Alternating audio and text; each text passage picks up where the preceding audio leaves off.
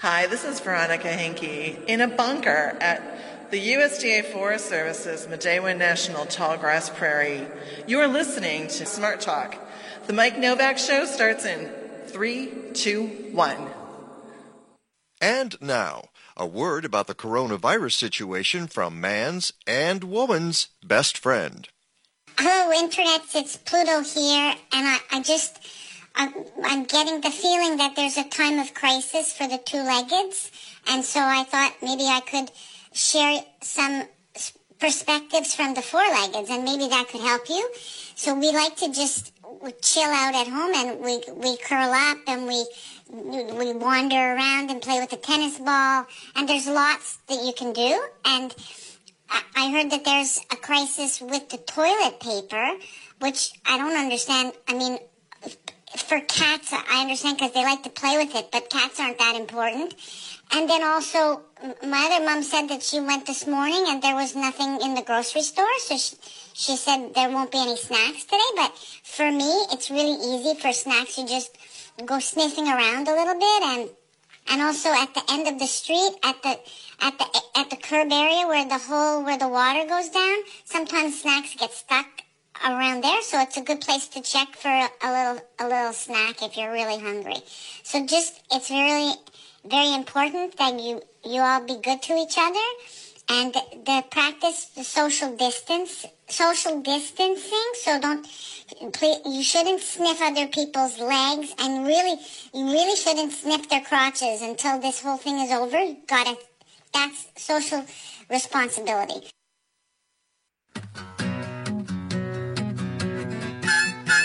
It's the Mike Nowak Show with Peggy Malecki. Green, gardening, and environment radio. Flavored with a dash of humor. Welcome to intelligent, irreverent talk about plants and the planet they grow on. Your questions, comments, and participation are always welcome at 877-711-5611. Good planets are hard to find. Temperate zones and tropic climes. And true currents and thriving seas. Wind blowing through breathing trees. Strong ozone and safe sunshine. Well, good planets are hard to find. Good planets are in demand. This hour is brought to you by Bartlett Tree Experts. Every tree needs a champion. Go to bartlett.com. Jet streams, perfect air. And here they are, Peggy Malecki and Mike Nowak. Well, good planets are in demand. Right. And good morning, everybody. And words to the wise, don't sniff anybody's crotch until all of this is over. I can't, Peggy, what's the problem? She's going, oh, no, exactly. This is, we have to be kind to each other. And that was Pluto the dog. No, not the Pluto the dog that you think of, but a different Pluto the dog, which was running around there on the used tubes. And boy, there's a lot of weird stuff going on there right now in the age. Weirder than usual, yes. And we'll be playing some of it during the show today. But today is the virtual Chicago Flower and Garden Show. And where's Dinger, let's bring it here. I got one right here. And we're so pleased to have Tony Abruscato right here on the Zoom line with us. We're just jumping right into this because we want to make people happy on a Sunday morning when they're starting to get locked down in various states, like 75 million of us right now already. Tony Abruscato, director of the Chicago Flower and Garden Show. How are you this morning? I'm doing well, Mike. Thanks so much for having us on today and talking through the show, or what would have been the show, I should say. I know we would have been broadcasting live from Navy Pier in Chicago, but that's not happening. So here we are, and we want to talk to you. And right now in this first segment, we're just going to have a couple of quick minutes, and then we'll get back after the first break. But you've been already trying to unload plants that were coming into the show that would have been at the show this morning and for 5 days. Have you been successful at all? We have. Actually, we teamed up together with LaManda Joy, a good friend from City Grange, and she opened up her yard as a U-pick kind of pop-up for the plants. And so we had, 300-400 azaleas. We had 300 roses that were in bloom. Okay, you got to hold that thought right there. We'll be right back. That's not just a tree in your yard, it's an investment. It's a windbreak. It's a natural work of art. It's part of the family, which is why you want Bartlett tree experts to care for your trees. Now is a great time to go to Bartlett.com and see what they can do for you. Did you know that winter's a prime time to have your trees pruned? One of the reasons is that without leaves, the structure of the tree is easier to evaluate. Also, it's a great time to inspect your trees for any visibly hazardous conditions or structural issues. It's also easier now to work around a garden when the ground is frozen. Even during the growing season, Bartlett utilizes the most effective and environmentally sensitive methods to control tree pests, such as beneficial insects to manage the bad insects. And did we mention that Bartlett is the industry leader in safety? Whether it's a small residential project or a major commercial renovation, contact an arborist representative at Bartlett and get a free estimate, because every tree needs a champion. Go to Bartlett.com. This is Peggy Malecki on the Smart Talk Radio Network with an important message about the coronavirus. With COVID-19 spreading, we must all act now by taking care of ourselves and not putting others in harm's way. This is crucial for all of us, no matter our age or risk factor. Stay home except for essential activities. If you must leave, stay at least 6 feet away from others. Wash well with soap after being in public spaces. We're all in this together. Visit coronavirus.gov for the latest information from the CDC.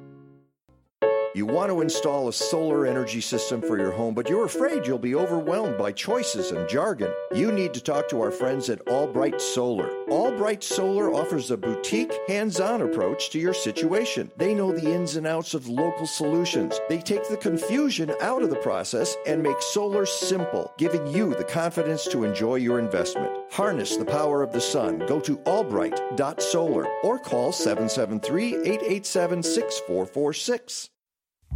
Hey everyone, this is Peggy, and I'm here to tell you about Natural Awakenings Chicago Magazine, your independent go-to resource for everyday wellness. Natural Awakenings is still the greenest, healthiest magazine in the Chicago area.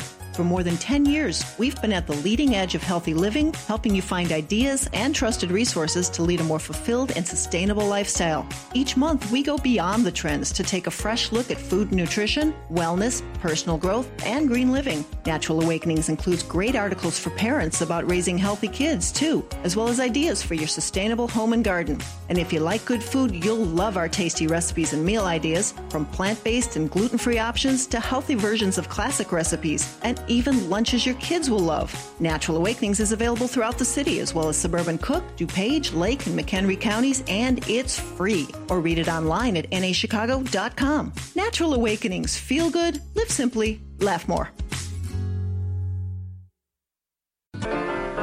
I got it from Agnes, she got it from Jim.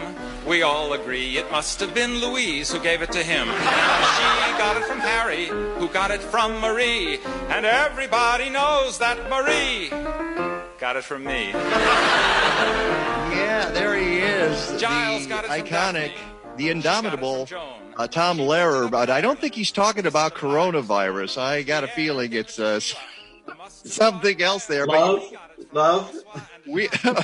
We're just going to continue to have fun. I mean, it's a very serious time for a couple of hours on a Sunday morning as we talk about serious matters like coronavirus and gardening and the environment.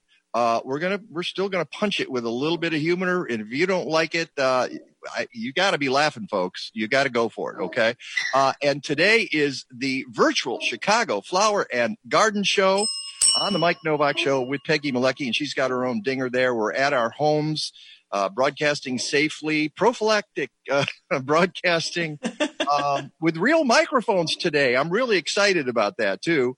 And Tony Abruscato, the director of the Chicago Flower and Garden Show, is on the Zoom machine with us, and we'll be getting to Breck Bounds in just a second. Get your seed starting notes ready, because Breck is going to be telling you about that. But Tony, you got to give me, we talked a little bit just before the break about you unloading plants. You said you were doing that and you were able to do that successfully. How many plants did you get in, and how many were you trying to get rid of? Well, we had about 2,000 plants that came in that we weren't able to turn around. So we had a bunch of others that we were able to stopped from coming in, so we didn't have to do that. But we were looking at like almost 1,500, 2,000 plants that we were working with the last couple of days. Wow. So, and what happened in Illinois, and it's happened in California and in New York, it's going to happen in other states, folks, is that there's going to be a stay-in-place order. That's the only way you stop this. Can I offer some advice to everybody listening right now, wherever you are in the country? Because I know we go out various places in the country. Stay home. Don't go out. Don't gather. Don't do that. The only way we even have a hope of slowing this down is if people do not interact in person. This is why we have Zoom machines. Okay. Mm-hmm. It's why we have phones. I mean, we're better prepared to connect with each other right now than we have been in the history of humanity. So do it. That's the way to do it. And please wash your hands thoroughly and stay at home. That's all I can say. So that was a preface to saying that Illinois locked down at 5 p.m. yesterday. For those of you who are getting this show a week later, that was a week ago. And by that time, your state might have done the same thing. So you had a couple of days to try to unload those plants with the folks at City Grange. And you had people come and driving by, and what, you were throwing the plants in their car? Is that it? Yeah, we just had them slow down. You know, we tossed them. We planned it out, because as you just mentioned, safety first. And we wanted to make sure that we weren't doing anything to advance, the disease and people catching it. So we had curbside pickup. People were able to come up with their car, pre-order, come up with their car, and they'd say, I'm Smith. So we come in, we put the box outside. They would come in and grab the box and put it in the back of the car. Plants. Yeah. And they would just, or open their trunk. We did have some people that lined up for like a U-pick yard. And what I ended up doing is we took ribbon, and every 6 feet we put another ribbon on the fence so that as people walked up, they automatically took place in queue so that we weren't bringing them together. And then and inside the yard area, it was all outdoors. We didn't allow anyone inside. Mm-hmm. And then we limited it to 10 people at a time. Great. We have about a minute left with you, Tony, before we get to seed starting here. Yep. What's going to happen to the plants that didn't get sold? I'm almost afraid to ask. Well, as always, after the Flower and Garden Show, we donate a lot of plant material out to charity. So we're going to look to try to maintain those plants as best we can. Our good friend Dave at Alsop Nursery, he's got a bunch of plants in greenhouses, so they might stay. And we'll try to either do another pop-up plant sale if it allows, or we'll donate them back out to charity. And if things get back to relative normal in a few months, do you anticipate maybe having one of those late summer Chicago Flower and Show events? I'd like to. We want to try to figure something out and do maybe one at the Taste of Chicago and maybe one later in the spring. Taste of Chicago. I think that's a goner, but that's me. Yeah, that's wishful thinking. Yeah, it really is. Yeah, but we're this is our single source of income. So like a lot of people, we won't be able to go back to work and start income because all of our income was supposed to be derived from the Flower and Garden Show. So we've got some interesting times ahead of us. Yeah, you do. And I wish you well. People can go to chicagoflower.com for more information about the show. And I wish you well, Tony, and I hope you have a really good insurance policy. That's no insurance for this. So oh, no. Okay. Yeah, so you'll see me with the plant truck. We'll be doing pop-up That's plant right. sales. And he has a plant truck. And when things get back up and rolling again, there are plants in a big old truck. Mm-hmm. And I tell you what, when things get rolling again, we'll bring you back and we'll talk about rolling that truck out. How about that? Thank you, Mike. Thank you, Peggy. Always a pleasure, Tony. And we'll let you go now. Let's go to Breck Bounds. Are you there, Breck? Yeah, good morning. Hi, Breck. Did I pronounce it right? Is it Bounds? It's bounds, like out of bounds. Okay, we're getting all our names set today, and Breck works with City Grange as an avid educator. She has a BA in environmental studies and MS in sustainable food systems, and is certified in permaculture design. And had the Chicago Flower and Garden Show been held this week, you would have been out there teaching people about seeds. So we're going to give them a quick 9-minute course in seed starting. And before you do that, I have to just hold up my little seed here, which you can see. Oh, yeah, looks good. It's a Garden Gem hold tomato. it in front of your shirt. It's easier to see the tomato. All right. Well, I'd have to do this. There you go. The Garden Gem tomato that we got from Dr. Harry Klee at the University of Florida. I love the tomatoes that he has put together. I just planted Garden Gems yesterday. You inspired me. So there we go. And I've got beets going, and I've got kale. I know, Peggy, you have some chard going as well, right? Chard, kale, couple peppers. And ours are in Dixie cups. Is that a great place to start, Breck, rather? So here's what I'll say. In times like this, you can start them wherever. Ow, you're hurting me here. Okay. All right. What would you do? You're the expert. Yeah. So Dixie cups are a great place to start, especially for hobbyists. I think it's good. You just want to make sure there's a drainage hole in the bottom. Oh, we took all the Dixie cups, 3 holes with a skewer. It's actually a meat skewer from a barbecue, and we go bloop, bloop, bloop, and we put the holes in there. Yeah, I like it. So I can show you what I use. I put it too far away from me. Hold on. It's a set of cells. Okay. You can see this, and it sits inside another little thing. Can you guys see that on the screen? Yeah, it looks great. Yeah. So I use that. I like those a lot because you can water from the bottom. So you put the water in the bottom, and then it comes up through the bottom of the cell, and it doesn't disturb the seeds or upset their forming root systems. And if you have a cup like your Dixie cup, you can set that in a plate or a bowl and put water in that as well to get that same effect. So I think there's lots of options. I also have been talking to people that have started seeds in egg cartons and all sorts of different stuff. Mm-hmm. So there's a lot of options for seeds or for starting. And how should you prep the container? How should you clean it before you plant your seeds? So I usually just do a really good rinse with water and then let it sit. So it's totally dried out. Make sure there's everything. I clean those off. I'll clean them off when I move things outside. But if you're worried about it being dirty or having any sort of disease, you can also do a vinegar solution. Okay, I think Tony, you need to hang up your. No, that's Randall. Oh, is that Randall? Yeah. Oh, sorry. Okay, I thought it was Tony. Because I also saw Tony up there too. So you clean the stuff. What about your seed mix? Now, folks should know that there are what we call soilless mixes, and some are specifically seed starter mixes. Do you think there's a real difference between your average soilless mix and a seed starter, what they call a seed starter mix? So here's what I'll say. I think that you should do what works for you. I've had success with a wide variety of starting mediums, everything from just a plain potting soil to the more like soilless stuff to those little jiffy pots that blow up, Mm-hmm. I've had success with all of them. And I just want people to feel like they can start seeds with what they've got. Okay. Now, choosing seeds, if you're like me, I got 10 years worth of seeds sitting in my basement and in various, and in boxes and in plastic containers. A lot of the seeds, some of the seeds we planted here are years old and they're still germinating. I should let people know that seeds are viable for a long time, aren't they? They are. It depends on the type of plant, how long the seeds will be viable. So things like peppers, they're going to have viability for a little bit longer than some of the herbs. But in general, if you're worried about seed viability, you can do a viability test, which is super easy. You just put them on a wet towel in a warm spot and see if they sprout. And if folks are not like me and they don't have a lot of seeds there, what are they going to do right now since they can't get out to go to stores to buy seeds? Because I assume that's not essential.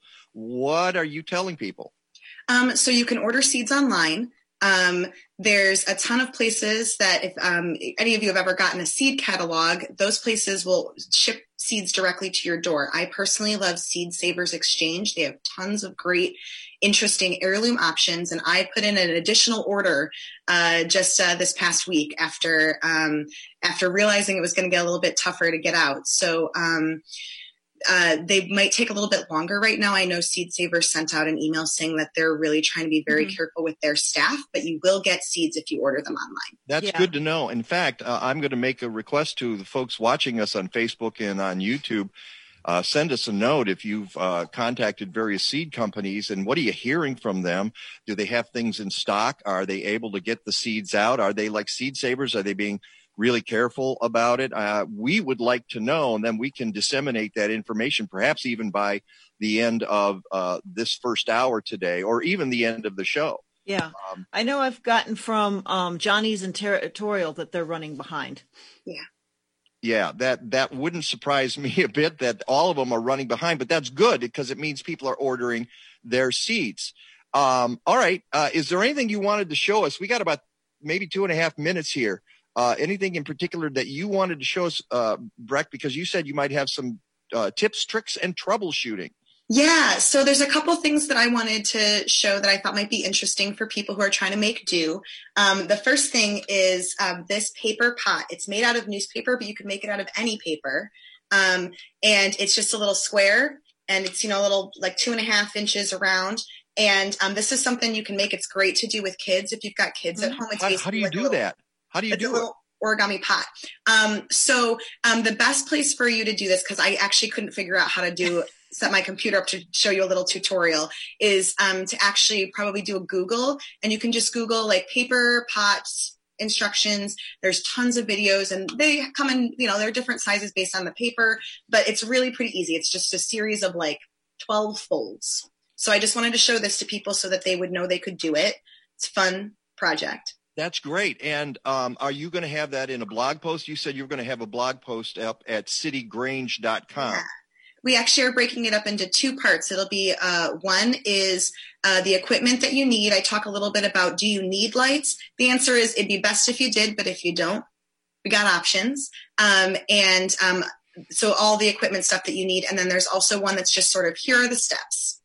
Well, I'll have you know, I talked to the folks at Happy Leaf LED. You can go to, give them a little ding.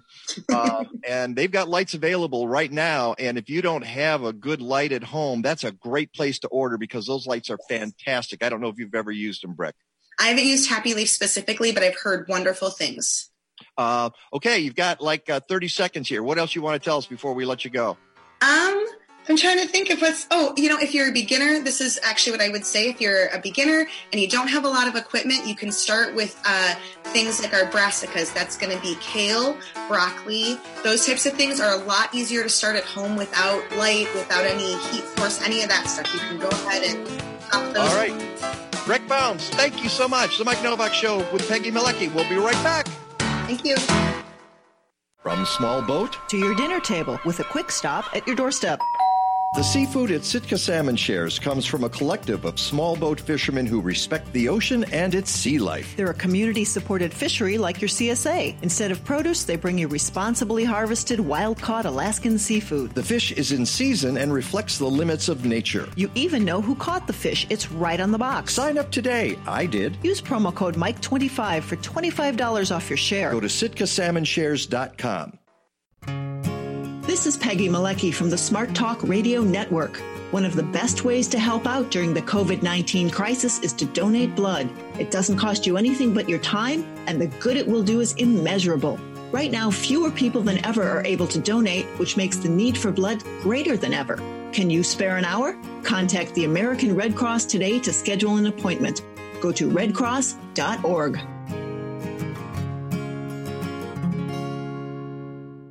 This is Mike Nowak. For weeks, Peggy and I have been talking about how easy it is to support clean energy thanks to Hero Power. And now they're backing that up by offering you $25 off to join the Hero Power Clean Energy Program. You get 100% of your electricity consumption matched with Green E certified renewable energy certificates every time you pay your electric bill. Plus, you'll never pay more than the ComEd rate. You'll know where your money is going without extra costs or termination fees. Your bill doesn't change. Your service doesn't change. You still pay the ComEd basic electric rate. Sign up in less than 2 minutes and Hero Power will handle the rest. Plus, you can get a $25 credit off your first bill when you sign up and mention that you heard about Hero Power on the Mike Nowak Show. Support clean energy now at myheropower.com. I switched. You should too. Go to myheropower.com. Oh,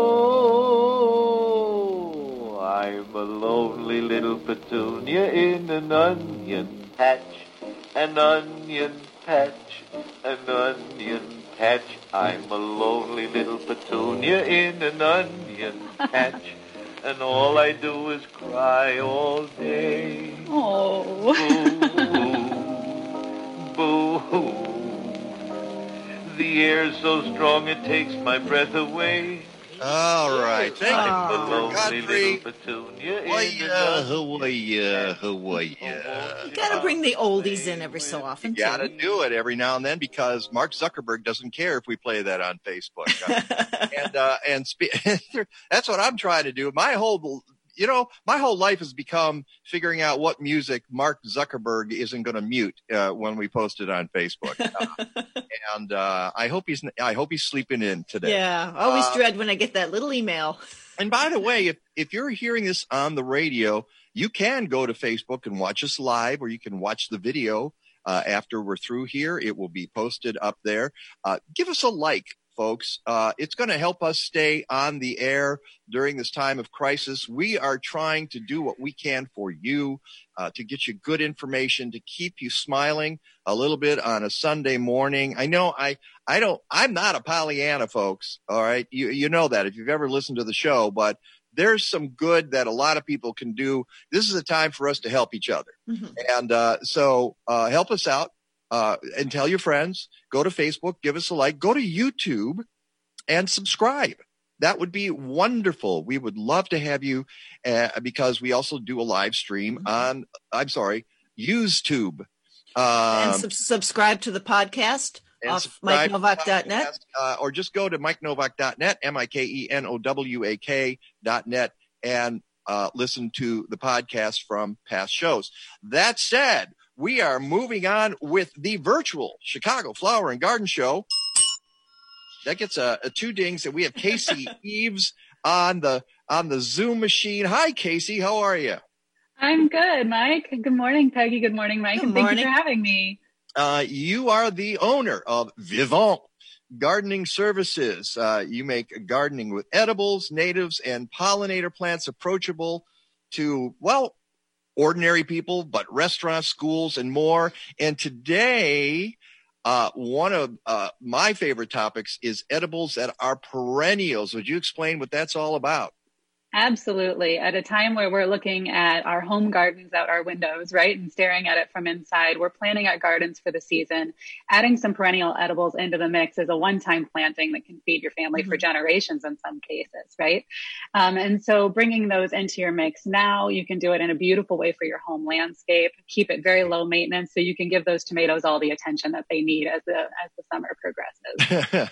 Well, that's true because at some point, if you get it done, you get it started right, the perennials kind of take care of themselves, don't they? Where annuals, they're each year you got to get out, they put the seed in, and then you got to maintain them during their one bit of growth, their lifetime during one growing season. But perennials, they keep coming back. They do. And there are some amazing low maintenance perennial edibles for our region of the country, which is quite nice. Some of them are ones that you've never seen in a grocery store, but can thrive in your backyard in any number of soil conditions, water conditions, and can really serve you well for that. Well, let's get into some of those. What are some of your favorites? I would love to share some of my favorites with you. One of them that ends up in a lot of clients' yards when they ask me to help out with planting their edibles is something that we like to call a Juneberry.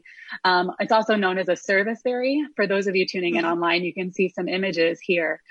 These are beautiful plants. They can literally grow in swamp or desert at this point. And they've also been the key source of vitamin C for most of our ancestors. If you were wondering how people avoided scurvy before Florida oranges made it around the country, this plant is the one that helped you out through it. It puts off a beautiful. Know that. That's an amazing bit of information. Okay. I looked it up one day because I was very, very curious about it. I just couldn't realize how without citrus fruit in our area, we were getting the vitamin C intake we needed. And this is the plant that did it. They're also known as a service berry, and a lot of you might have them in your home landscapes without even knowing it, because it is such a beautiful landscape plant. It provides spring white blossoms very early in the season, beautiful berries in June, hence the name Juneberry, and then scarlet foliage in the fall. For those of you who have been dying to grow blueberries, which is a very high maintenance plant for our area, right? Oh, yeah. Our clay alkaline soil can't take it. This is the alternative for it. It can swap out for blueberries in almost any recipe. And in fact, it's actually sweeter and juicier. It tastes a bit like a blueberry and a white plum had a baby. But here's the problem. There's a couple problems. One, you talk about blueberries, and people listening in other parts of the country might say, well, what's the problem? Well, in the Chicago area, as Casey said, we have clay alkaline soil, which they hate. They want acidic soil, and they want very acidic soil. So I always love those. Yeah, they love those coastal climates where there's lots of sand to give them proper drainage, and a lot of pines and Douglas firs and things that are growing nearby to get that acidity. Well, the tip for growing blueberries in Illinois, of course, is to move to Michigan. Thank you very much. Absolutely. Because Michigan has that, right, over there. And a lot of other parts of the country where you might be listening, you might be able to grow blueberries. We can't do it very well here. So Amelanchier, and that's the genus of the berries that Casey's talking about, is a wonderful substitute. The problem is the birds get to those berries before I do in my yard. Sometimes you do have to give a good battle. You can put in a couple plants, provide a decent bird buffet in another part of your yard, and hope for the best. You could net them if you wanted to, but we're going for low maintenance here, right? Yeah. This is a plant that you're going to plant once. You'll mulch it in spring to keep down the weeds so you don't have to be weeding all the time. And then you'll prune the suckers after year 3, maybe in springtime. So you're wanting to get a lot of bang for your buck. This is a good way to do it and build a lot of resiliency in your yard at the same time. Right. And you've got some, you had some other plants. Yeah. So cornelian cherries and currants up there. Cornelian cherry. I'm kind of surprised because aren't those berries? I have a cornelian cherry. And again, I leave those berries to the birds. And I think the squirrels eat a lot of them as well. Can't blame them. If something's delicious, they're going to go for it, right? Yeah. A cornelian cherry is actually not even in the cherry family, which is kind of a surprise to a lot of people. It's actually a dogwood. And that really speaks a lot to its hardiness as well as to its capability to put on a good show in a home landscape. It will develop a cherry that's just a little bit larger than your thumb. And it will have a decent sized pit to it, but it will have a very similar flavor profile to the sour cherries that you would expect. That's why those squirrels go crazy for it. They make wine out of it, I think. Yeah, right. Yeah. The beauty of these plants as well is that those fruits are a little bit smaller. So you get a little bit less of a drunk animal situation going on in your yard. They break down really fast. You might not be able to start a YouTube channel of drunk moose, but, you'll be able to go with it in your own What about drunk chipmunks? Yeah, right. Pardon? What about sour cherries and raspberries? Sour cherries and raspberries are also great. Raspberries can take a variety of soil types, and they can do okay in part shade. You'll get more fruit if you're in full sun. And sour cherries are also great. The beauty of all these fruits that we've just mentioned to people who are listening in is that they're also self-pollinating. You're not needing to put a male plant and a female plant around the yard.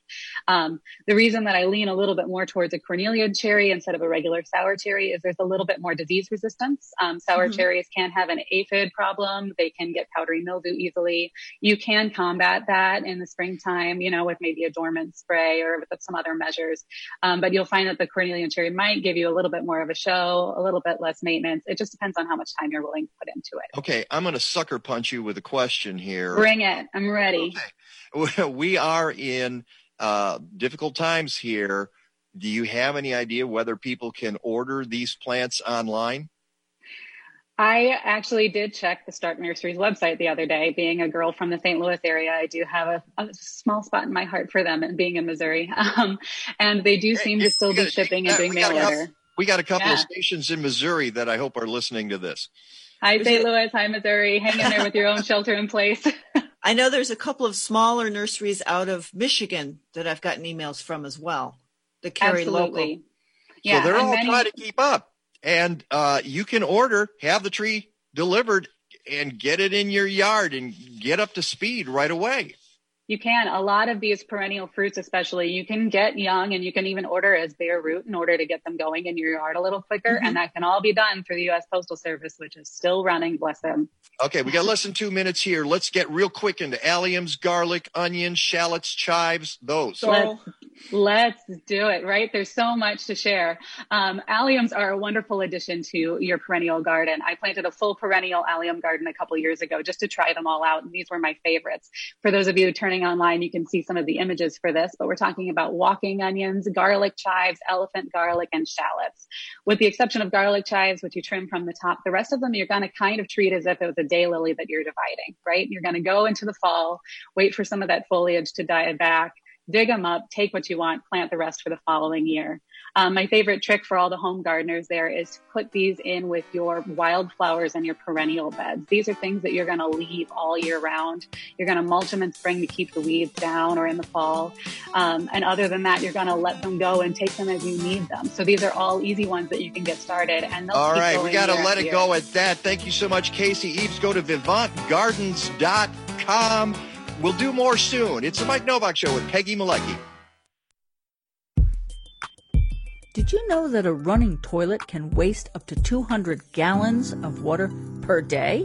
In the Green Diva Minute, you'll learn more and be on your way to living a deeper shade of green. Water is a precious and vital resource, and 750 million people on this planet don't have access to safe, clean water. So let's not waste what we have, okay? According to the EPA, we lose over 1 trillion gallons of water a year to household leaks. So let's fix those leaky faucets, folks. While you're at it, consider installing a low-flow shower head and a low-flow toilet. And maybe sing a shorter song when you're in the shower, because Americans also use 1.2 trillion gallons of water just showering every year. Just saying. I'm Green Diva Meg. Find more useful Green Diva podcasts, videos, and of course, lots of low-stress ways to live a deeper shade of green at thegreendivas.com. This is Mike Nowak on the Smart Talk Radio Network with an important message about coronavirus. As we work to slow the spread of COVID-19, it's also important to take care of our animal companions, have extra food and medication on hand, and create a plan for taking care of your pets if you should get sick. Pet support services are more important than ever. Check with your local shelter or rescue to help them with a donation. Consider fostering or adopting a pet. We're all in this together. Go to humanesociety.org.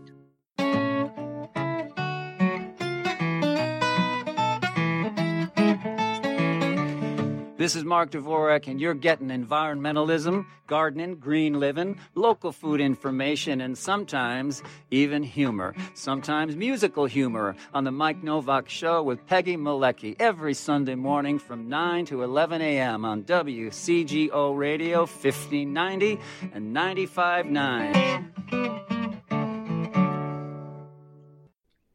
Farm Forward is helping to change the way our world eats and farms to promote conscientious food choices, reduce farmed animal suffering, and advance sustainable agriculture. We are changing policy, changing farming, and changing the story by working with farmers to build alternatives that put animals, farmers, and communities first. To learn more about Farm Forward's work to end animal suffering and advance sustainable agriculture, visit www.farmforward.com and sign up for our monthly newsletter and find out what you can do to help. Follow us on Twitter, Facebook, and Instagram at Farm Forward.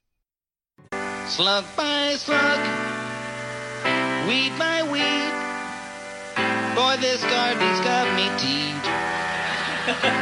All the insects come to feed in my tomato plants.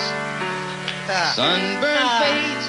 Yeah, that's what it's like in your garden. It's not inch by inch. Where's the chipmunks? Where's the chipmunks, though? Well, they're at your house. Aren't you looking all over the chipmunks right now, Peggy? I haven't seen one this morning. We're expecting snow. They're smart.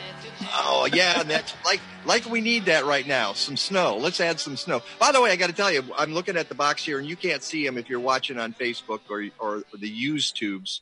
Tony Abruscato hovering over us like a deity. I think we popped him up there. Thank you. There he is, yep.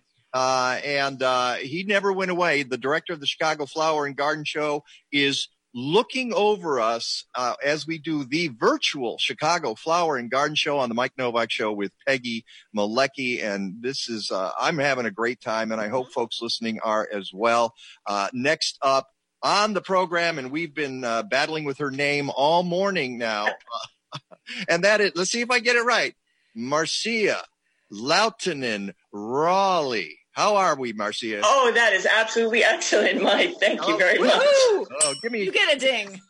Thank you. A beer ding for that. And Marcia has been, she's the owner of Backyard Patch Herbs. And again, all the links for this, if you're listening today and you go, how do I find these people? How do I write this down? You don't have to write it down. Go to my blog at MikeNowak.net, MikeNowak.net. All of the information is there. Backyard Patch Herbs is based in the Chicago suburbs, and you're a fancy gal. You've been listed as a best of the best in the Northern Illinois Library Association. You're a regular contributor to the Essential Herbal magazine. We've got your blog up there, but if folks want to go to it right away, it's backyardpatch.blogspot.com. Marcia, welcome to the virtual Chicago Flower and Garden Show. Well, thank you very much. I appreciate being here, Mike and Peggy. I watch your show on Facebook every month, or every week. Oh, and thank you. Every month, if I had more people watch every month, I'd be the happiest guy. Just think of all the extra time you'd have. I mean, just get them for just once a month. That's great. I'm fine. All righty. But we are on weekly, just so you know. Marcia, so you've got a really short time here. What were you going to show people at the Chicago Flower and Garden Show? Well, my program was about blending herbs. And the key with blending herbs is that you have to think about the fact that these are ways to enhance what you're doing. It's like mixology. So you're mixing your herbs into your foods with your meat or your vegetables and bringing everything together. And the way in which you accomplish that is to figure out for your palate what works. Do you have spicy herbs, savory herbs, sweet herbs, and then you just take all of those and you put them take a sheet of paper and fold it into thirds and write across the top sweet, savory, pungent, and then pick up the herbs and really sniff them. If you've got old herbs in your cabinet, you just want to sprinkle them into your hand, rub them with your fingers, and then sniff. If it doesn't smell like anything, you got to toss it out. It's already no. No, that's when you use 3 times the amount. No, it still doesn't work. If it doesn't smell like anything, it's grass clippings. That's a shame, because what I'm anticipating here are a lot of people who have a lot of herbs that they've been kicking around. And I was thinking, here's your chance. We've got Marcia on the program, and you can take those herbs and you've always wanted to experiment. You said, I don't have the time. Well, now you're locked in at home and you can experiment all you want. But as you say, it has to smell like something. Right. It does have to smell like something, but it's up to you and your palate whether it works for you flavor-wise. So you want to decide, is it sweet? Is it savory? Is it pungent? Pungent would be things like rosemary and sage, which are right in your face. Whereas the sweeter herbs would be like dills and mints and some of the lemons or the floral flavors. And then you have things like oregano and thyme that are savory. And so you divide your herbs into those categories, and then you start blending them together. Well, this sounds like a good time to bring in the chart, which I'm going to share here and hope I can get rid of it when we need to. I popped up, for those of you watching on Facebook and the YouTubes live, your rules about, you got tea rules and blend rules. Go through that a little bit. Well, with tea, you want to add in some floral flavors. So you have your pungents, your savories, and your sweets, but then you add in things like roses and hibiscus and lavender, which would all give you some of those floral hints that you like in a good tea. Whereas when you're blending for savory purposes, for cooking purposes, then you take the flowers out, with the exception of things like lavender, which is always good to cook with. So the rule is start with 3. So you can choose 1 sweet, 1 savory, 1 pungent. You can do 2 sweets and a savory, 2 savories and a sweet. Never do 2 pungents together, though. You don't play well in the sandbox. Yeah, I can understand why that might cause a problem. So once you blend them together, then try out your blend in some cream cheese. If you like it in cream cheese, you're going to love it on your chicken. You're going to love it on your vegetables. And you just kind of mix them together and experiment around with your own personal flavor. What's your favorite? What do you My recommend? favorite blend is a little bit of thyme, a little bit of savory, which is an herb, and then just a touch of dill to give it some sweetness. And I put that into cream cheese and have it on my toast in the morning. Sounds yummy. Yeah. I want to get this in because it was 1 a.m. This morning when I was putting the blog together finally. And but I came up with what I thought was a brilliant phrase to about our times, which is when life hands you garlic, make a pungent herbal infusion. That's awesome. That is awesome. Thank you very much. Thank you. I thought that was pretty good for 1 a.m. So, but that, because you taught me something. I had no idea there was the sweet, savory, and pungent. And I should stop the share here so we can see our faces again. I had no idea that it went into those categories. So you've taught me something this morning, and probably a lot of people. Well, it's kind of fun because you can use it in a variety of different ways. So you can put the herbs into vinegar and let them steep. And then you've got a flavored vinegar you can cook with. You can blend the herbs together and put them into a honey. And then you've got flavored honey that you can put into your tea, or you can actually blend the herbs together and brew yourself a tea. I made one special. I call it the Mike Nowak Show tea, and it's got just a little pink and just a little spice to it because it has some lemongrass in it. Wow, that looks great. Now, how do I get it over here? Yeah, how do we get a sample? I'll send you some. Will you please? That would just be terrific. Well, we've got 20 seconds. What tip would you give people in 20 seconds? Don't be afraid of herbs. They're not hard to cook with. Herbs are easy. They're simple to use. And if you don't like it, cook it a little longer and the flavor will disappear if you happen to actually put too much in. Marcia Lautinen Raleigh, thank you so much for being on the show. Tony, I wanted to give you 10 seconds of final words here since you're still online with us. Oh, well, thanks so much, Mike. I appreciate it. The three people you had on today were just an example, as you know, from year in and year out of all the seminars that we have. Captain's log, stardate 42326.1. The Enterprise is under attack by an apparently hostile life form. Mr. Worf, status report. Inexplicable, Captain. They appear to be perambulating vegetables. We are being stalked by stalks of asparagus. That is incorrect, Mr. Worf. Asparagus officinalis, or killer asparagus, was the subject of a very popular 21st century tome by the brilliant author Mike Nowak. Mike Nowak. I'm familiar with his work. Mike Nowak was one of the smartest, funniest people in the horticultural world of the 21st century. Sound red alert. Shields up. Tell me more, Mr. Data. He has been variously compared to Mark Twain, Dave Barry, and Edgar Allan Poe. Edgar Allan Poe, author of my favorite children's stories. Captain, I am attempting to access a copy of the masterpiece. It seems to be available online at aroundtheblockpress.com. Aroundtheblockpress.com. Aroundtheblockpress.com? Yes, Mr. Watt. Yes, Captain. Aroundtheblockpress.com. How many times can I say it? Welcome to the second hour of the Mike Nowak Show with Peggy Malecki. This hour is brought to you by Bartlett Tree Experts. Every tree needs a champion. Go to bartlett.com. Here they are again, Peggy Malecki and Mike Nowak. All I need is good food to eat and make me healthy, wealthy, wide awake. Lettuce, tomatoes, rutabaga. What about those sweet potatoes? All I need is good food to eat. All I need is good food to eat.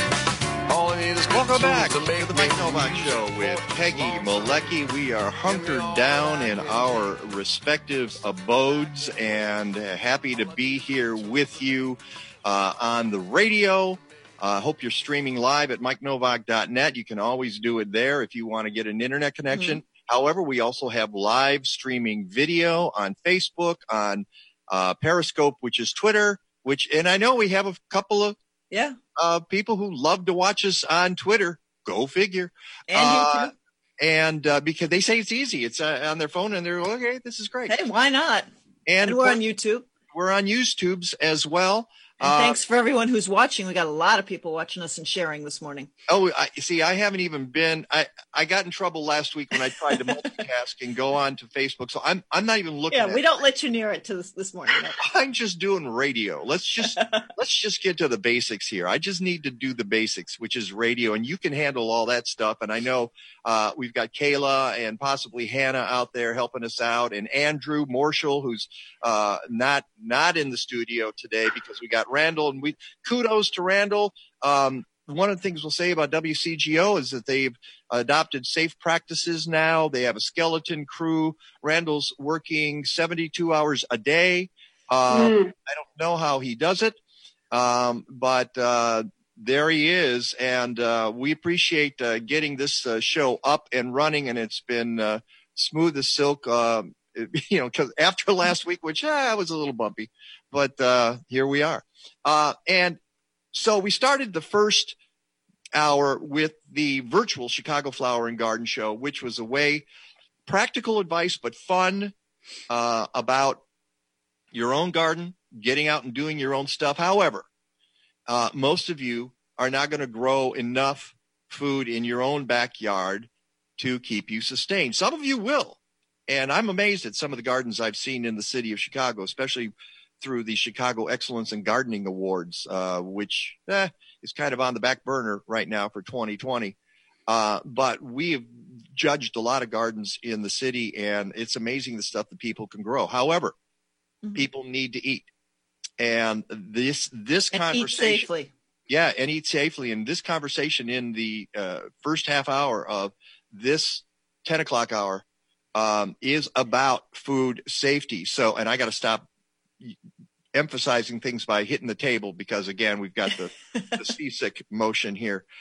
So we have Liz Moran Stelk on the Zoom line, the executive director of the Illinois Stewardship Alliance. And I was thinking about her from the get-go as this crisis, the coronavirus crisis, unfolded. And then I got this amazing email from the Illinois Stewardship Alliance. And I have to tell you a story. I'm up at 1 o'clock last night, as I mentioned in the first hour, putting the blog together. And I send this email to Liz, and I said, "Oh, you sent us this great email, but it's not. You didn't have an internet link to it." And so that's interesting. And folks, here's something a little. Are we okay, Randall? All right. That was 60. Oh, 60. Folks who are doing this, you know what? I'll get to that later. So anyway, she responds to me at like 1:12 and says, "Here, I gave you the link." So I've got the link on my blog post. So thank you, Liz Moran Stelk from the Illinois Stewardship Alliance. Also on the Zoom, Jen and Jeff Miller. They operate Prairie Wind Family Farm. It's a 40-acre USDA certified organic farm in Grays Lake, Illinois. I know we just have a few seconds left here, so I'm just doing the introductions. And what I'm going to say is, when we come back with these folks, we're going to be talking about the safety of your food. How do you get local food? Is local food going to survive in the era of coronavirus? It's the Mike Nowak Show with Peggy Malecki, and we will be right back. Stick around.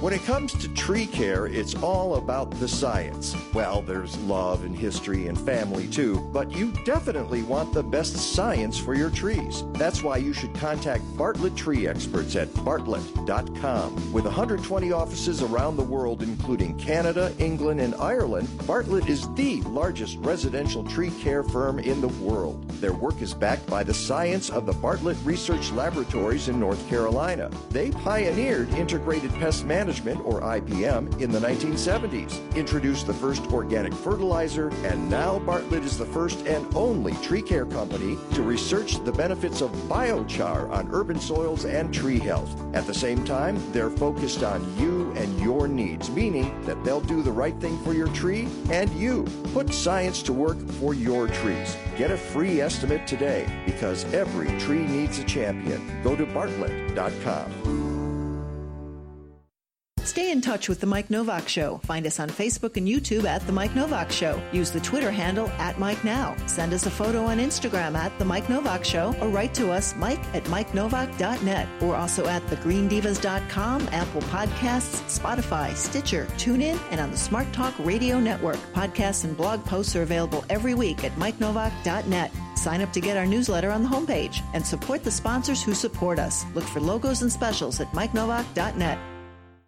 Do you love trees? Do you have a great story to tell about a special tree in your life?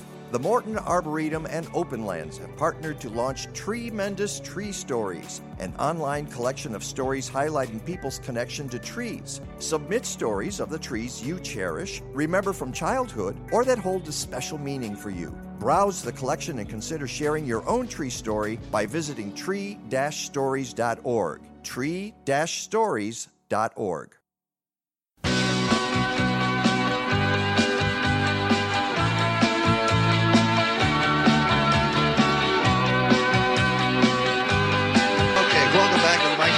Peggy Notebaert. That song is never going to be zapped by Mark Zuckerberg on Facebook. And you know why? I found it this week. And you stumble across these things on the intertubes, and that's a song from the 80s that is the mysterious internet song that nobody knows who recorded, and apparently it was recorded like 1984, and it's been making the rounds for 30 years, and nobody can identify who did it, so there are no rights attached to it. Perfect. I love it. I may just play that for every bump, every single one. There you go. And when I saw that, I went, "Oh yeah, I'm playing that song." Now it sounds like it's a generic song, but oh well. I like it.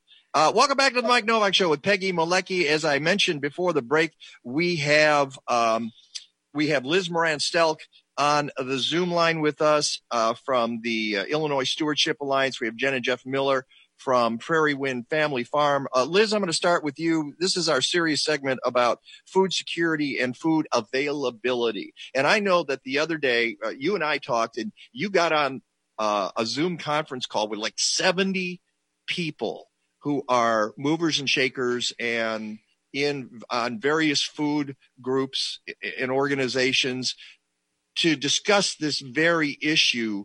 Obviously you can't break it all down, but you guys went up, separated into different groups to talk about different issues. What were some of the key issues that came up during that conversation?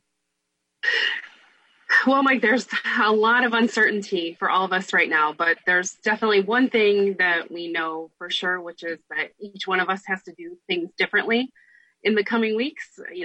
Everybody's behaving differently because of social distancing, but also farmers and the local food community is adapting and trying to figure out how can we how can we thrive during this time and come up with great solutions that help get the food that farmers are growing into the hands of the people that need it most. And that means that we have to quickly come up with solutions like online farmers markets, adapting the way that they do their business. Farmers have to change what they're planting. There's all sorts of things and all of it has to be communicated as quickly as we can. But it also means that the people, your choices matter now more than they ever have to buy local. Well, let's get right into that then, because what I'm concerned about, we just had a lockdown in Illinois yesterday. All right. Supermarkets are still open. People can get food at a supermarket. They can have it delivered. Kathleen and I just had an order placed, which is, not going to come for 4 days because that's how backed up they are. But I know that this should be a time when local food is more important than ever. We have talked for years about how we need to stop bringing in all this food. There several years ago, 5, 6, 7, 10 years ago, there was this meme about how Illinois is so food insecure that if the New Madrid Fault gave way and the bridges collapsed, we couldn't get food into Illinois because it travels 1,400 miles to get here. A lot of it does. Now we're at a point where we've got a lot of local industry here, people growing food, and I'm afraid that we're going to rely on the 1,400-mile food that's in the supermarket. Rather than shortening the food chain. It seems like a contradiction. It's just mind-boggling. So are you addressing that at all? And are the smaller farmers going to be able to get out there and ply their trade and deliver their food without being subjected to shutdowns from the state government? Yeah, we think so. I mean, everything we've read from the governor's orders is that farmers, agriculture, and markets are essential services that are going to stay open as long as grocery stores are open. So we're confident that that farmers can continue operating. The question is, are folks going to quickly adapt and take on some, especially technology that some farmers have been reticent and some food businesses have been reticent to adopt? And the real question is, like, how quickly can we get folks to do things differently, and how can they sustain themselves? A lot of the things that we heard on Friday were farmers saying, I'm exhausted. I'm, growing everything we can on my farm. And now I also have to change everything about how I deliver. One of the farmers had spent 12 hours in his car delivering food. Those are inefficiencies that none of us can afford. So we're trying to figure out what are the things we can adopt right away to really meet what people want, which is convenient, quick, safe, good food, and they want to be able to order it online. So we're doing all of that. In fact, I'm excited. I know, Mike, you're going to share with folks the links for how they can find lots of local food. Well, I can tell folks they can go to my website, MikeNowak.net, and if they go to the blog post, and I'm doing that. And I'll put it up on Facebook too. Yeah, let's put this post up there. It is. And Hannah, if you could do that as well, please. Yeah, you scroll down, and what I write there is, let me find it here. All right, great. Of course, I can't find it right now. The farmers. Oh, the what? The great list, and I can't see it. Why can't I see it? Okay, of course I can't find it. Well, I'll post it anyways. All right, yeah, please do, because there was a great list, fantastic list that the Illinois Farmers Market Association put up. I got a feeling that I didn't refresh the page, and that's probably why I can't see it, because I added that in at 1 a.m. from you. So let's go to Jen and Jeff. All right, you guys are out there doing your organic farm, and are you concerned that you're not going to be able to get your food out to the public? Not really. I mean, we've been delivering food to people for 14 years. We've been farming for 14 years now. We've been going to farmers markets, and we've been doing our community-supported agriculture program for that long. And that means that we're delivering food every week and every other week throughout the Chicagoland area. So we already have some of the infrastructure in place to deliver food. Right now, we're delivering to about 14 different communities. And we also have some on-farm sales. But what we were planning earlier this year was to expand our on-farm sales. And that is something that has really come to the fore in terms of being even more important. We've seen a huge increase in demand in terms of what we have for sale right now in our little honor box store, which is primarily eggs, honey, and jams. And so we'd like to expand that so that people have the the access that they need to the food that we produce. And we would sell more of that in our on-farm store. So we are adapting to this new situation. We are doing home deliveries next week of our winter shares. Originally, we were planning to deliver to pickup sites where people would come and pick up the produce themselves, but we really felt it was important to deliver to individuals' homes and keep them safe. And so we are kind of doing a bit of a triage. Myself, Jeff, others on our farm crew, even some volunteers are going to help us deliver those shares. And we just feel it's so important that we show people that local food is possible to access, and we really depend on that support to keep our business going. Well, doesn't that cut into your bottom line?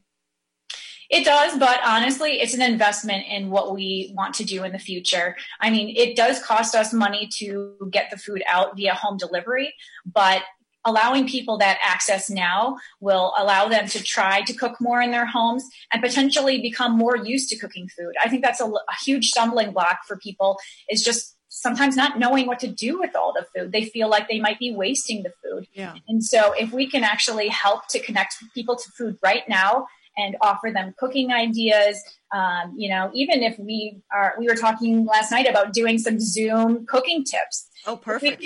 If we can offer people the ability to learn in this time, they might continue that relationship with local food. And that's what we really like. We want local food to be the new normal. And a lot of farms are trying to do the same. By the way, your spring CSA, from what I understand, is that sold out? It is. We've extended ourselves a little bit on that one. We were sold out actually about a week ago, but we've left it open, and we have seen about 100% increase in sales to what we had seen this week last year. Yeah. And it's just because of what people are really waking up to, in that they really want to make sure that the food that they're accessing is safe, local, and nutritious. And that gets to the point. And I was going to say, and you have eggs and other things too for people beyond just produce. That's true. We have fresh local eggs. In the summertime, we offer fresh fruit through a longtime partnership we've had with farmers out of Michigan. And so what we try to do is keep alive those partnerships with other farmers so we can bring other farmers' produce to our CSA members, introduce our CSA members to other farmers, and potentially offer them the ability to buy more of other farmers' produce. So the more that we can introduce people to all these outlets of food that they can get, the better we feel about building our local food system. Which takes us to the idea of CSAs. And I would expect a lot of people right now to be jumping on CSAs, community-supported agriculture, and ordering a CSA, because then they know that their food is grown locally, it's grown fresh, and it doesn't touch as many hands on the way to them. And that's why I would say a local food might be more. I know, and I don't have numbers to back this up. And Liz, maybe you can help me a little bit on this, and maybe Jen and Jeff can as well. Is local food from a local farmer, a CSA, or even a farmer's market, isn't that a little bit safer than from a supermarket? We feel like it is. Yeah, just to your point that it's touched so many fewer hands. We have a small team here working with us, and the food goes straight from our farm to a person's hand, whether we're dropping off at their front porch or they're coming to a pickup site. It's not stopping at a distribution facility and then moving on to a store and so on. It's going straight from us to another person. And just that step alone, we feel like makes it quite a bit more safe. Yeah. And like go ahead. The risks for small businesses, for small farm businesses, are so much greater than they are, for grocery stores, right? Their whole business model is based on feeding people in their own community. Mm-hmm. If they were to get people in their own community sick, they're going to take every measure to avoid that, because their business relies on people they know. And we've seen, certainly larger, but look, we're lucky to have one of the safest food supplies in the world, but there are brands who caused, unsafe food, and they're still surviving today. And so there's a much more accountability at the local level if a farmer at a farmer's market got people sick than there is in the food supply chain now. Okay, so this is something that people need to get into their heads, is that they can get fresh produce, they can get it grown locally, they can support local farmers, they can have food that might be safer. And again, we don't have specific numbers on this, but I agree with Jeff. If there are fewer people touching it, I mean, if it comes out of his field, one person touches it, goes into the box. If you go to a grocery store, you don't know who's put their hands on it. Now, that being said, Peggy and I talked about an article from a European agency that said there's really no indication right now that food passes along the disease.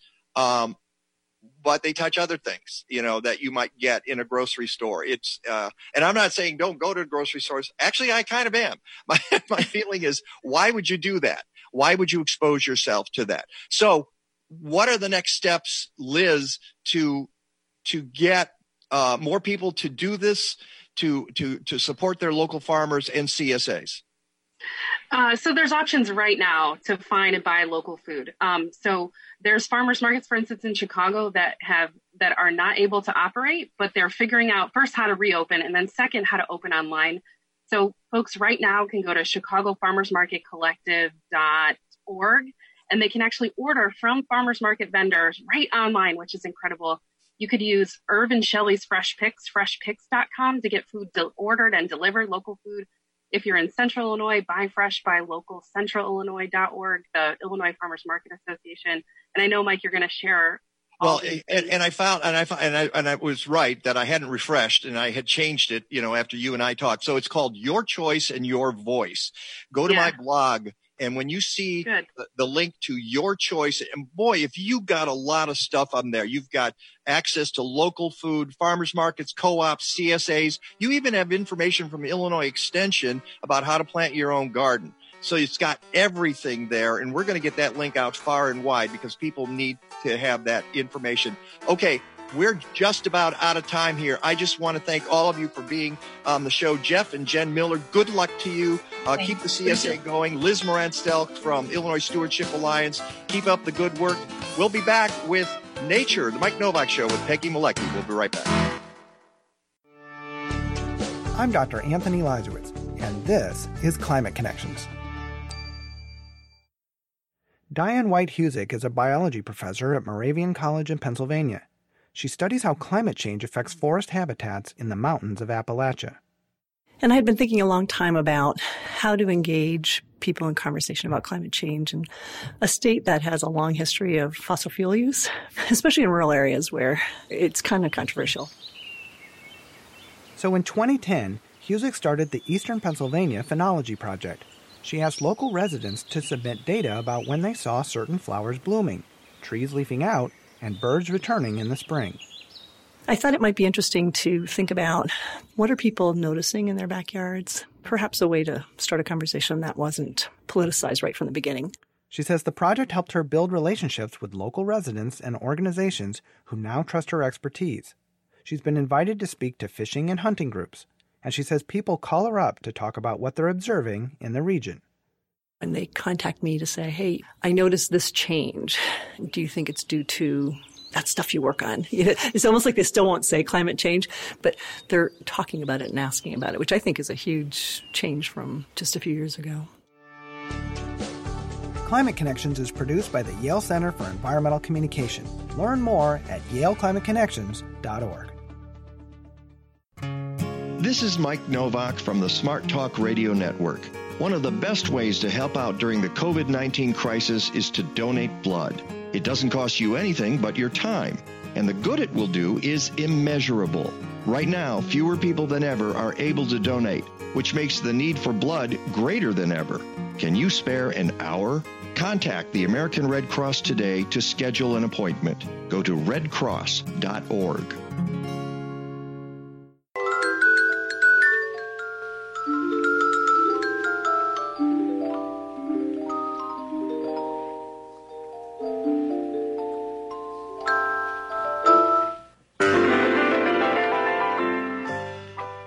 Sing it, Mr. Rogers. He's not going to sing. He's not going to get into it yet. Where's your cardigan? It's a beautiful day in the neighborhood, but I do not have my cardigan on. I should have. It's up. Kathleen, get me the cardigan. Never mind. And there's a connection here because we know that Mr. Rogers now has COVID-19. That is to say, Tom Hanks. And he's recovering. It seems like they're doing fine. So that's good to hear. But it was weird because I ran across the song and I thought, okay, I'm going to play this because it is a beautiful day in the neighborhood. It's going to snow today, but as long as we're talking about nature and food. And I've got robins running around on the lawn outside my window. So and chipmunks riding on their backs, and it's really kind of fun. Speaking of nature, this is the third element of our show today. We talked about growing food in your backyard and how you can do that and infuse herbs into your drinks, your teas, and to your dishes. And then we talked about how to shop for food that keeps you sustained. You can grow it in your yard too, but you have to shop for it at some point as well, most people. And now we talk about nature because a week ago, what we were hearing as the coronavirus came in and before we had the stay-in-place order in Illinois and New York and California and now potentially other states, we were being told Well, the good way to stay healthy is go out in nature and go experience it. And now some of those places are being locked down too. Now, not everything's closed, but it's tricky. For instance, I got an email from Will County. They've locked up the parking lot. They don't want dog walkers there anymore, but you can still access the forest preserves, which is sort of weird because some people need to drive to the forest preserves. Yeah. Otherwise they can't get there. In the Chicago region, in Cook County, it's a lot easier for people to get to the forest preserves. You can bike there or you can walk there. But all the facilities are shut down and museums are shut down, which brings us to our next guest, Sarah Anderson, who's the Director of Education at Chicago's Peggy Notebaert Nature Museum. And you guys decided that, okay, folks still need to know about nature. Normally they come to the museum and they learn about butterflies and frogs and turtles and salamanders and whatever else is out there in nature. And you said, we're going to take it to your home. Tell us about that, Sarah. Good morning. Yes, thank you so much for having the Nature Museum on your show today. Usually in the spring, the education department is so excited teaching all the school groups that come on field trips to the museum. But with our new situation, we as a whole museum really came together to think about how we can engage and support everyone as their home.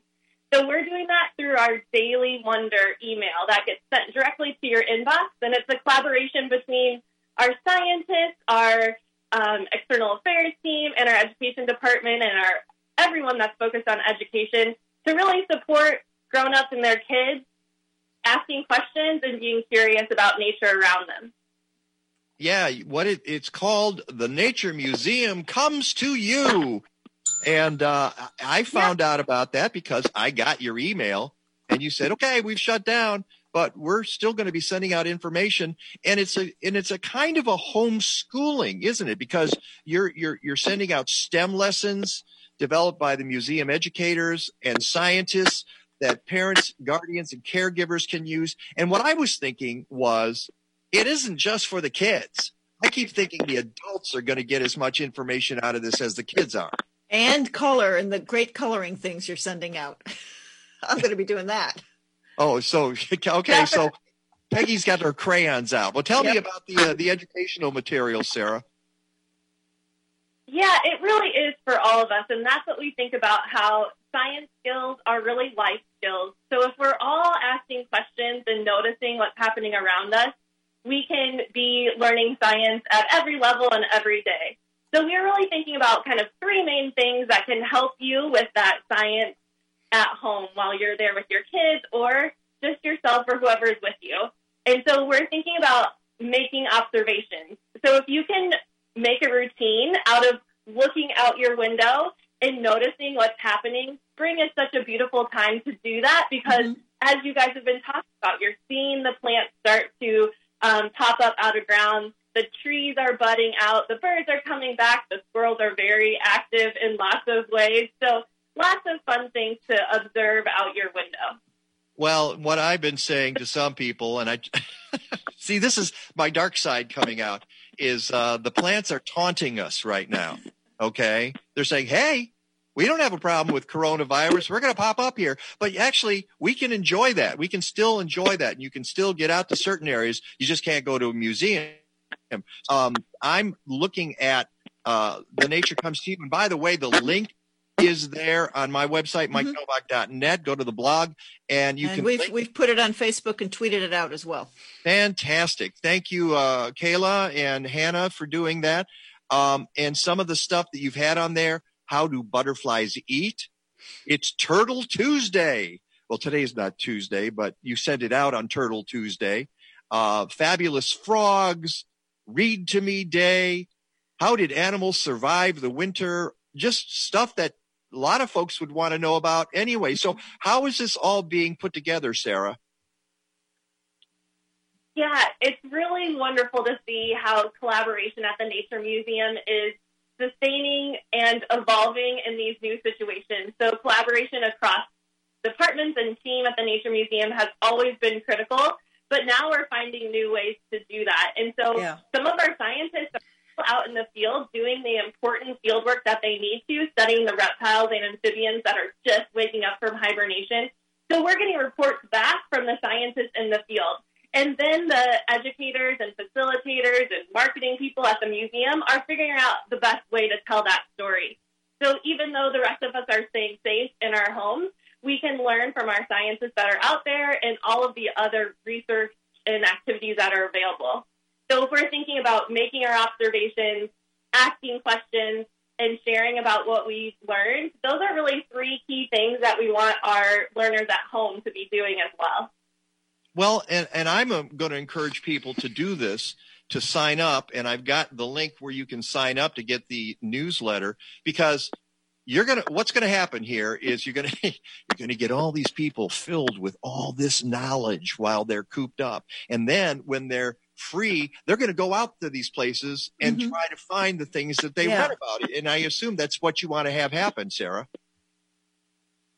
Absolutely. At the Nature Museum, we are the urban gateway to nature and science. So we want people to connect with nature in whatever way is best for them, because we know that there is so many mental and physical health benefits from being in nature. And so we have to connect that way a little more virtually now. But as the time's right, getting out into nature and experiencing it in a safe way is so important. Another way that we can continue to do that right now, though, is through community-based science. So those are opportunities to only record your observations, but learn from the science that's happening out there. So if you just look into some community-based science activities, there's really awesome ways to do those three key points that we've been talking about making observations, asking your questions, and sharing what you've learned. I imagine, community-based science. Citizen science. Citizen science, is going to be more important than ever right now. And let's face it, people have a lot of free time on their hands at the moment. Well, and migration season's starting, for example. I'm seeing in my own yard a couple of new sparrows coming in. I'm looking on different lists, Chicago Audubon, a lot of the other Facebook groups of everyone's just recording pretty much everything they're seeing going by. And you know, it is a great time with more quiet time for people to learn observation, for people to maybe take an online course of bird identification or frog identification. Yeah, and so there's so many great opportunities out there, and that's another form of collaboration that's really happening between institutions and the public. So some of the other great institutions in Chicago that have awesome citizen science projects, if you're into birds, are like eBird, or if plants are more your thing, the Botanic Garden has the bud burst, which right now they're wanting us to collect data on when we see the first buds and blossoms and blooms come out. So that would be a real do together as a family. Well, I want to thank you so much, Sarah Anderson, for being part of this, and for the folks at Peggy Notebaert Nature Museum for keeping science alive during really tough times. I love the way the people are innovating right now, especially our institutions. And, of course, you can go to MikeNowak.net to find out all this information. Take advantage of it and sign up and get the newsletter. You're not going to regret it. And I hope we talk to you real soon about the work you're doing there. So thank you, Sarah, so much. It's Mike Nowak Show with Peggy Notebaert. We'll be right back. From small boat to your dinner table with a quick stop at your doorstep. The seafood at Sitka Salmon Shares comes from a collective of small boat fishermen who respect the ocean and its sea life. They're a community-supported fishery like your CSA. Instead of produce, they bring you responsibly harvested, wild-caught Alaskan seafood. The fish is in season and reflects the limits of nature. You even know who caught the fish. It's right on the box. Sign up today. I did. Use promo code Mike25 for $25 off your share. Go to SitkaSalmonShares.com.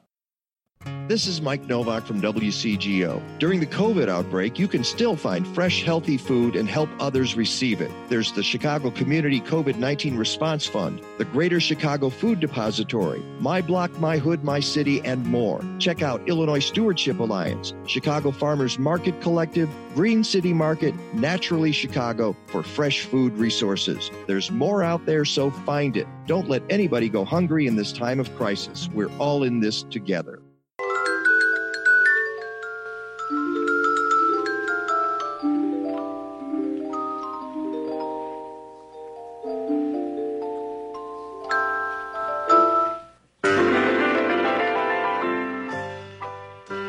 Mr. Rogers.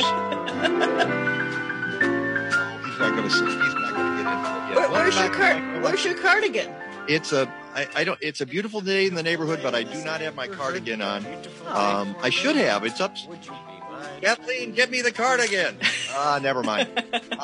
And there's a connection here because we know that Mr. Rogers now has COVID-19. That is to say, Tom Hanks. And he's recovering. It seems like they're doing fine. So that's good to hear. But it was weird because I ran across the song and I thought, okay, I'm going to play this because it is a beautiful day in the neighborhood. It's going to snow today, but as long as we're talking about nature and food. And I've got robins running around on the lawn outside my window. So and chipmunks riding on their backs, and it's really kind of fun. Speaking of nature, this is the third element of our show today. We talked about growing food in your backyard and how you can do that and infuse herbs into your drinks, your teas, and to your dishes. And then we talked about how to shop for food that keeps you sustained. You can grow it in your yard too, but you have to shop for it at some point as well, most people. And now we talk about nature because a week ago, what we were hearing as the coronavirus came in and before we had the stay-in-place order in Illinois and New York and California and now potentially other states, we were being told, well, the good way to stay healthy is go out in nature and go experience it. And now some of those places are being locked down too. Now, not everything's closed, but it's tricky. For instance, I got an email from Will County. They've locked up the parking lot. They don't want dog walkers there anymore, but you can still access the forest preserves, which is sort of weird because some people need to drive to the forest preserves. Yeah. Otherwise they can't get there.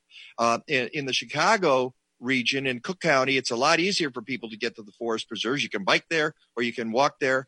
But all the facilities are shut down and museums are shut down, which brings us to our next guest, Sarah Anderson, who's the Director of Education at Chicago's Peggy Notebaert Nature Museum. And you guys decided that, okay, folks still need to know about nature. Normally they come to the museum and they learn about butterflies and frogs and turtles and salamanders and whatever else is out there in nature. And you said, we're going to take it to your home. Tell us about that, Sarah. Good morning. Yes, thank you so much for having the Nature Museum on your show today.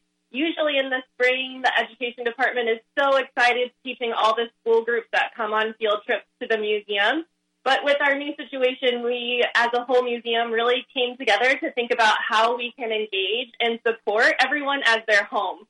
So we're doing that through our Daily Wonder email that gets sent directly to your inbox. And it's a collaboration between our scientists, our external affairs team, and our education department, and everyone that's focused on education to really support grown-ups and their kids asking questions and being curious about nature around them.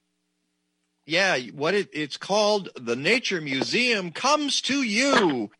And I found out about that because I got your email and you said, okay, we've shut down, but we're still going to be sending out information. And it's a kind of a homeschooling, isn't it? Because you're sending out STEM lessons developed by the museum educators and scientists that parents, guardians, and caregivers can use. And what I was thinking was, it isn't just for the kids. I keep thinking the adults are going to get as much information out of this as the kids are. And color and the great coloring things you're sending out. I'm going to be doing that. Oh, so, okay. So Peggy's got her crayons out. Well, tell me about the educational material, Sarah. Yeah, it really is for all of us. And that's what we think about, how science skills are really life skills. So if we're all asking questions and noticing what's happening around us, we can be learning science at every level and every day. So we're really thinking about kind of three main things that can help you with that science at home while you're there with your kids or just yourself or whoever's with you. And so we're thinking about making observations. So if you can make a routine out of looking out your window and noticing what's happening, spring is such a beautiful time to do that because as you guys have been talking about, you're seeing the plants start to pop up out of ground. The trees are budding out. The birds are coming back. The squirrels are very active in lots of ways. So lots of fun things to observe out your window. Well, what I've been saying to some people, and I see this is my dark side coming out, is the plants are taunting us right now. Okay. They're saying, hey, we don't have a problem with coronavirus. We're going to pop up here. But actually, we can enjoy that. We can still enjoy that. And you can still get out to certain areas. You just can't go to a museum. I'm looking at The Nature Comes to You. And by the way, the link is there on my website, MikeNowak.net. Go to the blog, and we've put it on Facebook and tweeted it out as well. Fantastic. Thank you, Kayla and Hannah, for doing that. And some of the stuff that you've had on there. How do butterflies eat? It's Turtle Tuesday. Well, today's not Tuesday, but you sent it out on Turtle Tuesday. Fabulous frogs, Read to Me Day. How did animals survive the winter? Just stuff that a lot of folks would want to know about anyway. So how is this all being put together, Sarah? Yeah, it's really wonderful to see how collaboration at the Nature Museum is sustaining and evolving in these new situations. So collaboration across departments and team at the Nature Museum has always been critical, but now we're finding new ways to do that. And so some of our scientists are out in the field doing the important field work that they need to, studying the reptiles and amphibians that are just waking up from hibernation. So we're getting reports back from the scientists in the field. And then the educators and facilitators and marketing people at the museum are figuring out the best way to tell that story. So even though the rest of us are staying safe in our homes, we can learn from our scientists that are out there and all of the other research and activities that are available. So if we're thinking about making our observations, asking questions, and sharing about what we've learned, those are really three key things that we want our learners at home to be doing as well. Well, and I'm going to encourage people to do this, to sign up. And I've got the link where you can sign up to get the newsletter, because what's going to happen here is you're going to get all these people filled with all this knowledge while they're cooped up. And then when they're free, they're going to go out to these places and try to find the things that they read about. And I assume that's what you want to have happen, Sarah. Absolutely. At the Nature Museum, we are the urban gateway to nature and science. So we want people to connect with nature in whatever way is best for them, because we know that there is so many mental and physical health benefits from being in nature. And so we have to connect that way a little more virtually now. But as the time's right, getting out into nature and experiencing it in a safe way is so important. Another way that we can continue to do that right now, though, is through community-based science. So those are opportunities to only record your observations, but learn from the science that's happening out there. So if you just look into some community-based science activities, there's really awesome ways to do those three key points that we've been talking about making observations, asking your questions, and sharing what you've learned. I imagine, community-based science. Citizen science. Citizen science, is going to be more important than ever right now. And let's face it, people have a lot of free time on their hands at the moment. Well, and migration season's starting, for example. I'm seeing in my own yard a couple of new sparrows coming in. I'm looking on different lists, Chicago Audubon, a lot of the other Facebook groups of everyone's just recording pretty much everything they're seeing going by. And you know, it is a great time with more quiet time for people to learn observation, for people to maybe take an online course of bird identification or frog identification. Yeah, and so there's so many great opportunities out there, and that's another form of collaboration that's really happening between institutions and the public. So some of the other great institutions in Chicago that have awesome citizen science projects, if you're into birds, are like eBird, or if plants are more your thing, the Botanic Garden has the Budverse, which right now they're wanting us to collect data on when we see the first buds and blossoms and blooms come out. So that would be a real do together as a family. Well, I want to thank you so much, Sarah Anderson, for being part of this, and for the folks at Peggy Notebaert Nature Museum for keeping science alive during really tough times. I love the way the people are innovating right now, especially our institutions. And of course, you can go to MikeNowak.net to find out all this information. Take advantage of it and sign up and get the newsletter. You're not going to regret it. And I hope we talk to you real soon about the work you're doing there. So thank you, Sarah, so much. It's Mike Nowak Show with Peggy Notebaert. We'll be right back. From small boat to your dinner table with a quick stop at your doorstep.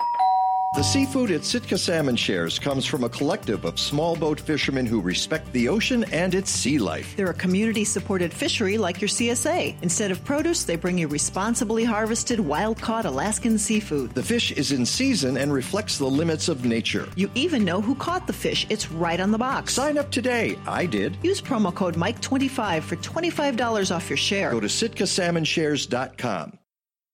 This is Mike Nowak from WCGO. During the COVID outbreak, you can still find fresh, healthy food and help others receive it. There's the Chicago Community COVID-19 Response Fund, the Greater Chicago Food Depository, My Block, My Hood, My City, and more. Check out Illinois Stewardship Alliance, Chicago Farmers Market Collective, Green City Market, Naturally Chicago for fresh food resources. There's more out there, so find it. Don't let anybody go hungry in this time of crisis. We're all in this together.